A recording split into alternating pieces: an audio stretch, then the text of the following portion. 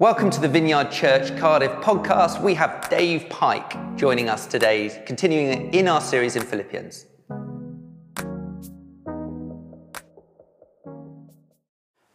Well, hi, I'm David, a member of the preaching team here at Cardiff Vineyard, and it falls to me today to speak on the penultimate, the last but one message on the book of Philippians that we've been working through in these recent weeks. And I'm going to be looking at the first 9 verses of chapter 4. And today is actually a very special day in the church calendar because today is Pentecost, the day when the promised Holy Spirit was poured out on the church, when the disciples were gathered together in the upper room in Jerusalem. And so in looking at this passage in Philippians, I also want to take that into account by relating what I say to the work of the Holy Spirit in our lives. And I'm going to start by just looking at the first 3 verses briefly, and I'll read them to you. It says this: "Therefore, my brothers and sisters, you whom I love and long for, my joy and crown, stand firm in the Lord in this way, dear friends. I plead with Euodia and I plead with Syntyche to be of the same mind in the Lord. Yes, and I ask you, my true companion, help these women, since they have contended at my side in the cause of the gospel, along with Clement and the rest of my co-workers whose names are written in the book of life." So Paul's attitude to this church, those whom I love and long for, my joy and my crown, they're very, very strong feelings that are coming through. And the Greek word that's translated long for here is the word epipotheo. And it's a very powerful word. It could be translated deeply longing for. And we see in Paul, therefore, a profound love and a deep longing as of a parent for their children from whom at this present time he is separated by distance. And it's out of this heartfelt concern for them that he writes here. He wants the very best for them. And Paul says to them, stand firm in the Lord. In other words, be strong. And it's the Holy Spirit, the one described as the Comforter, living in us in fullness, that makes us strong. That word comforter in this context is not a soft, soothing, woolly word, but it literally means the strength giver. And Paul's encouragement is for us not to be thrown by the challenges and difficulties that are often faced in life, and specifically here, to recognize the work of the enemy in trying to undermine faith and break connection of relationship with one another. Bringing disunity, breaking up friendships, damaging connection amongst people is one of the main enemies that one of the main weapons that the enemy uses.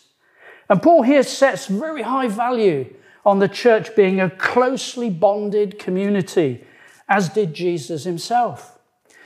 Already in this book, Paul has said in Philippians 2:2, this is the New American Standard version of this verse, "Make my joy complete by being of the same mind, maintaining the same love, united in spirit, intent on one purpose." He encourages the Philippians to develop an even greater measure of the close-knit community life that they have already been experiencing, characterized by unity of mind, heart, spirit, and purpose. There's strength in unity, in a close-knit community. And the theme is also the subject of Jesus' great prayer for the church in John 17. It's a prayer in which we see a deeper expression of the desires that Jesus carries in his heart than perhaps anywhere else in the whole of Scripture. This is what he prays to the Father, that all of them may be one, Father, just as you are in me and I am in you. May they also be in us, so that the world may believe that you have sent me. I have given them the glory that you gave me, that they may be one, as we are one, I in them, you in me, so that they may be brought to complete unity. And then the world will know that you sent me and have loved them, even as you have loved me.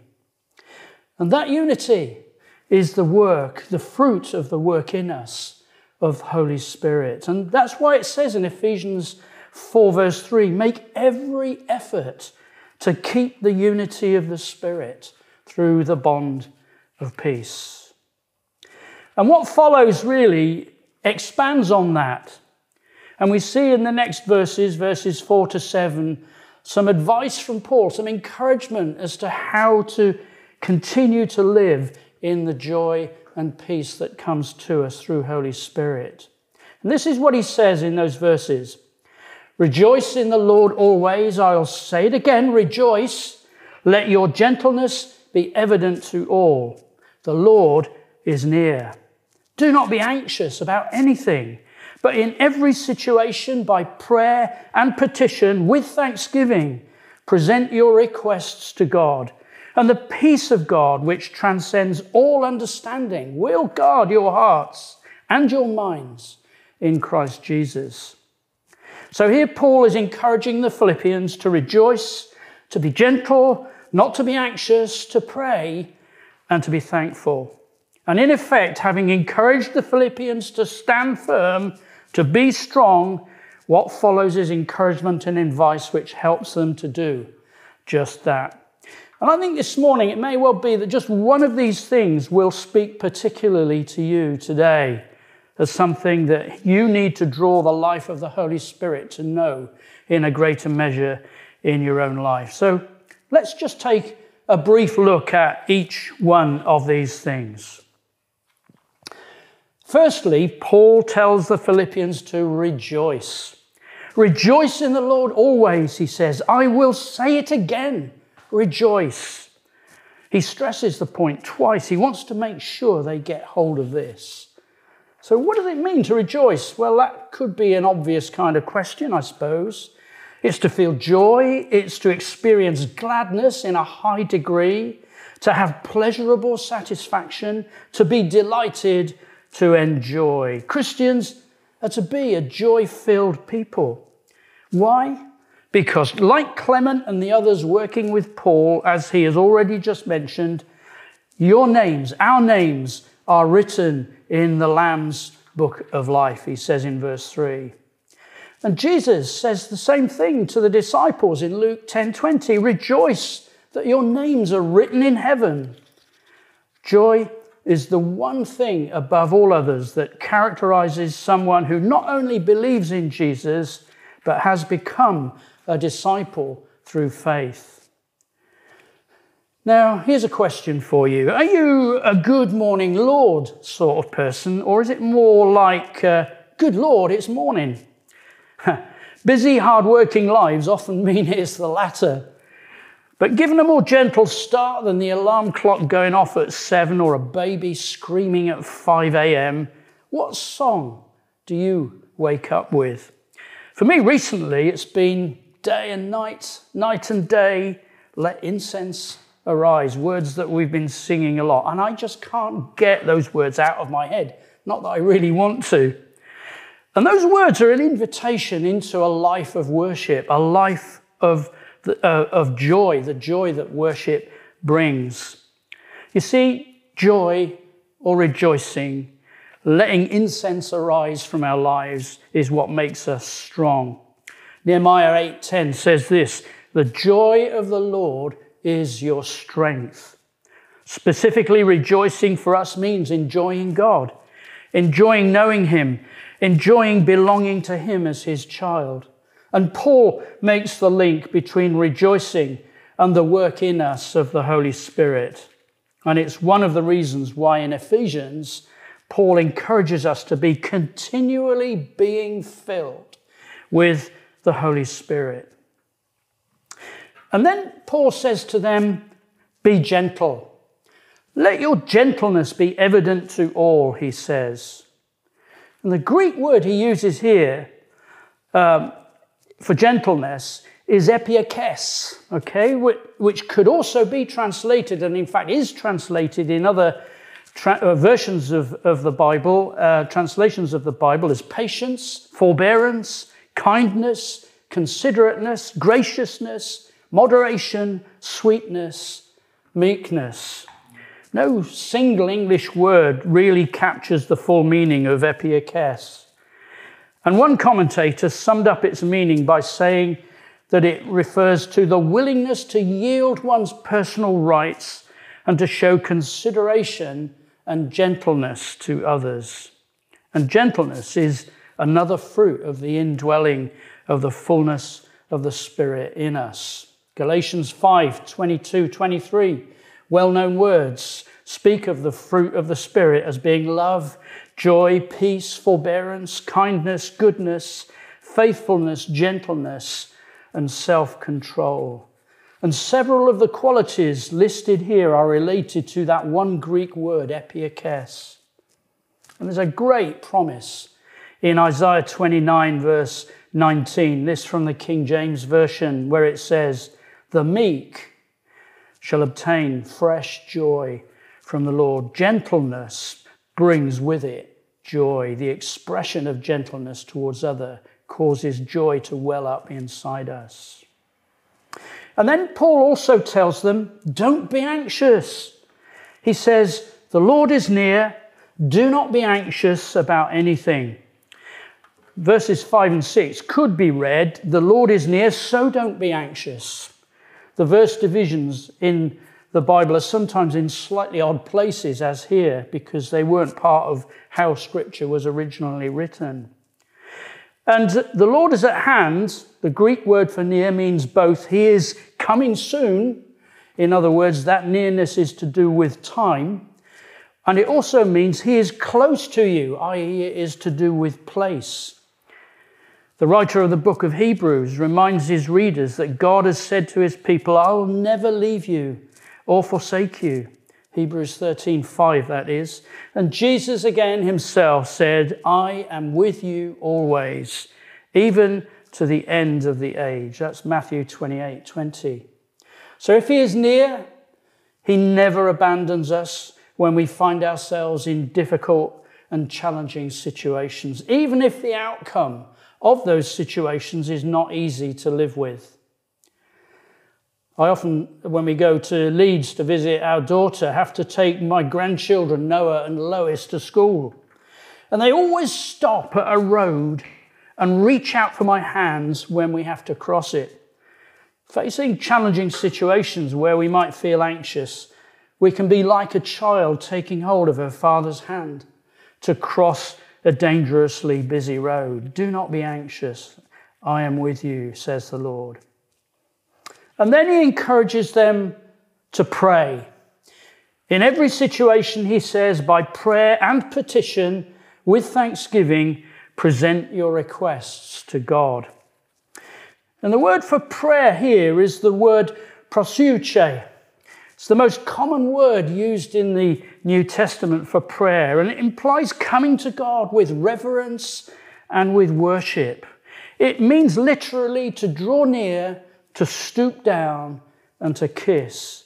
It's a word that implies that prayer has a strong characteristic of intimacy about the relationship that it comes from. And worship and prayer are very, very close. In fact, much worship is sung prayer of one kind or another. And by implication, prayer should be characterized by a heart attitude of love and worship.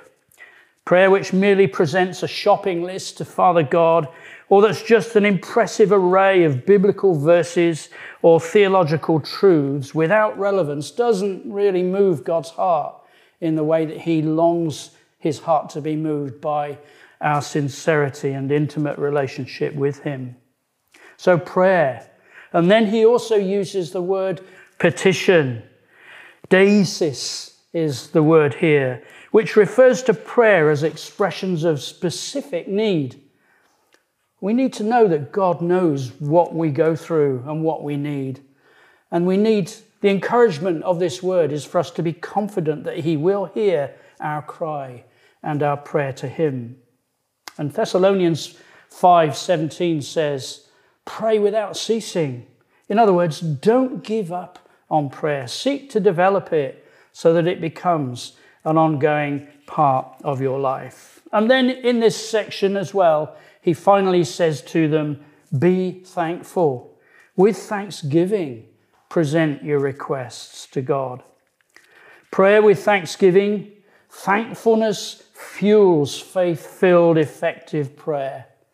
And even in difficult times, it's good to just try and find something for which you can express thankfulness to God. And that actually then, when you do that, when you do say thank you to God, even for the very simple things, that helps to settle your heart and bring you to a place of faith in the way that you pray to him. I'm just thankful to be alive. I'm thankful to have a roof over my head. I thank you, God, that there is food on the table. I thank you that you are generous and you meet my needs. It's a reminder to yourself of the goodness of God in Christ, who promises, I will never leave you and I'll never forsake you. I'm always there for you. And as I say, it increases faith as you express to him your current needs and brings joyful expectation of his ongoing goodness to you. And then there's a promise. At the end of that list of encouragements, Paul gives them a promise. He says, for those who learn to live this way more and more, with the help of the Holy Spirit living in them in fullness, there is a promise of the peace of God. He says, and the peace of God, which passes all understanding, will guard your heart and your minds in Christ Jesus. It will make you strong. Back in 2006, I experienced one of the most difficult moments of my life, really. It was a moment very, very early in the morning, and I had to wake up my youngest daughter, Abigail, and tell her that her very best friend had been killed in a car crash. Claire and Jenny, two sisters, had just completed their A-level and GCSE exams, and to celebrate, they went to a Red Hot Chili Peppers concert in Ipswich with three friends. On the way home, their car was hit head-on by a drunk driver. 5 people were killed in that accident, both Claire and Jenny and one of their friends, and the 2 passengers in the other car. How their parents, Heather and Phil, coped with this unimaginable loss is absolutely remarkable. They were good friends of ours from the church that we used to lead in Lowestoft, and we drove from Cardiff to Lowestoft to take Abigail particularly to the funeral. The church was packed with school friends of the 2 girls, as well as with family and church friends. And yet Heather and Phil, faced by the 2 coffins, the coffins of their 2 daughters, were in a place of great peace. It was remarkable. And they spoke of how they knew that the girls, both strong Christians, were both now enjoying being in the presence of Jesus. After the funeral was over, they even invited a lot of Claire and Jenny's and Amy's school friends back to their home for a barbecue so that they could console them for the loss of their friends. And Phil, the father, was interviewed on the BBC Main Evening News about what had happened, publicly saying to the whole nation that he forgave the driver who had caused the accident. There were difficult times of great sadness and a deep sense of loss in the years that followed, naturally. But this is what Heather, the girl's mother, wrote some time after the crash. She wrote this: "My soul is at peace despite the sadness. I'm aware of God's amazing love that has grown ever deeper. And despite the pain and the inability to even eat when our daughters died, there was calmness, knowing that God was there throughout everything. And although I used to struggle with fear and worry, I don't anymore. I realize there is no fear in what is ahead, since I know that God will be there because he has proved it to us." Heather and Phil were remarkably able to live in peace after what had happened, because they were able to rejoice in the fact that their daughters were now with Jesus, their names written in the Lamb's Book of Life. And they spread about them the peace of God, even taking their 2 remaining children with them to serve for a number of years in a township school in South Africa, of which Heather wrote, "In Cape Town, we visited the townships, met other Christians who have endured countless atrocities compared to us, but their faces are always full of the love of Jesus." Heather and Phil's testimony is living proof of the rock-solid reliability of the advice that Paul gives to the Philippians: to rejoice, to be gentle, not to be anxious, to pray, and to be thankful. And the result of such a life is the profound experience of the peace of God. And then finally, in our passage, we come to a last word of encouragement to remain kingdom focused. Verses 8 and 9 says this: "Finally, brothers and sisters, whatever is true, whatever is noble, whatever is right, whatever is pure, whatever is lovely, whatever is admirable, if anything is excellent or praiseworthy, think about such things. Whatever you have learned or received or heard from me or seen in me, put into practice, and the God of peace will be with you."